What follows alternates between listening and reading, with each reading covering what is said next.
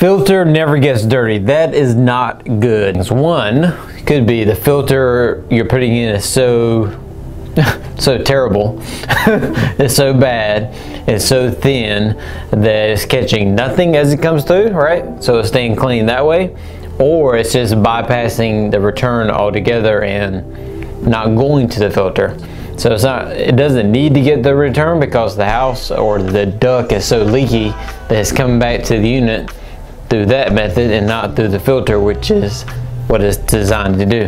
The reason you want it going through the filter is because you want that cool, conditioned, clean air coming back to the unit, not the dirty, hot, under the house and the attic air coming back to the system. Make sense?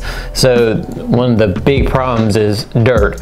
So dirt is the cause of most breakdowns, and the reason being is because that filter at the point where it's supposed to filter that air before it gets into the unit, it's not doing that. It's not getting to the filter, it's not coming through the filter, or if it is coming through the filter is not stopping it from getting through, and that is also a problem.